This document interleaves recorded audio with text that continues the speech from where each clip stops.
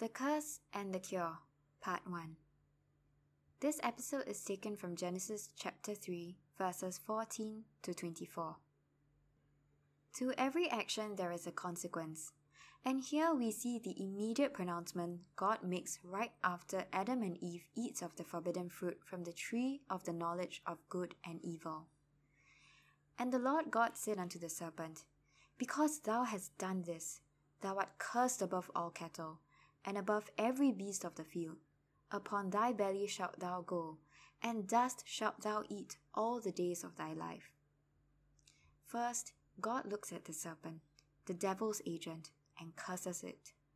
It can be deduced from this passage of scripture that before the fall, the serpent most likely used to move around in an upright position, or could even possibly have legs. However, the serpent we see today moves largely in a slithering position on the ground, and we can see that this is in line with God's curse. The second curse God pronounces is on the woman.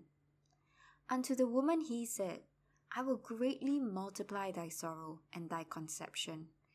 In sorrow thou shalt bring forth children, and thy desire shall be to thy husband, and he shall rule over thee. The woman will now suffer in childbearing, and childbearing will bring sorrow. Childbirth today is not a smooth process, and not one without its risks, both to mother and to child.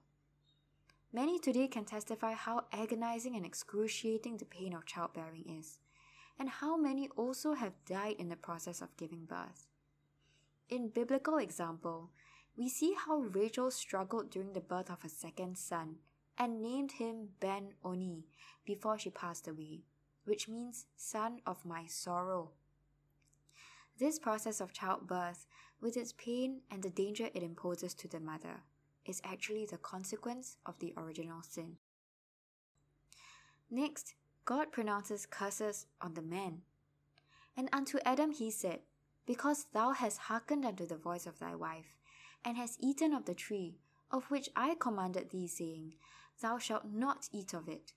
Cursed is the ground for thy sake. In sorrow shalt thou eat of it all the days of thy life. Thorns also and thistles shall it bring forth to thee, and thou shalt eat the herb of the field. Because of this transgression which Adam made, curses are meted out not only to the accused, but to the whole of creation, because Adam is the representative of mankind. It is as described in Romans chapter 8, that the whole earth groans and travails in pain because of sin.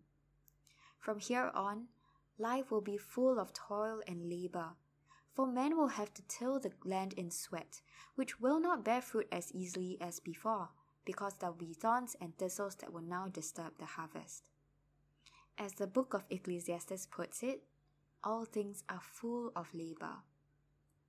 And finally, just as what God had warned from the very start, the consequence of sin is death. In the sweat of thy face shalt thou eat bread, till thou return unto the ground, for out of it wast thou taken. For dust thou art, and unto dust shalt thou return. Physical death is only one aspect, where this body will decompose and return to the ground. But there is also spiritual death, whereby we are estranged and dead to the things concerning God. The soul after death will not die along with the physical body, but will find itself in hell, in eternal punishment and suffering. Why must sin be punished, and with such great severity? This passage reveals to us how wicked and heinous sin truly is in the sight of God, who is absolutely perfect, holy, and just. What we may brush off as a small sin is actually worthy of eternal death and punishment. And this also shows to us how corrupted our sense of justice is.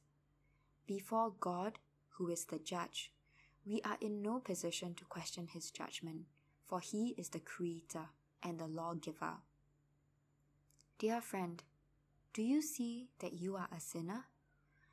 The Bible says that all have sinned, and if we say that we have not sinned, we lie and do not the truth. We are all convicted criminals worthy to receive our just punishment from the perfect and the righteous judge. Fortunately, the story doesn't end here. God, who pronounced this curse, has at the same time pronounced the cure, which we will look into in the next episode. However, dear friend, before we move on, may you take time to reflect on our own sinfulness, for only then will we see how much we are in need of salvation.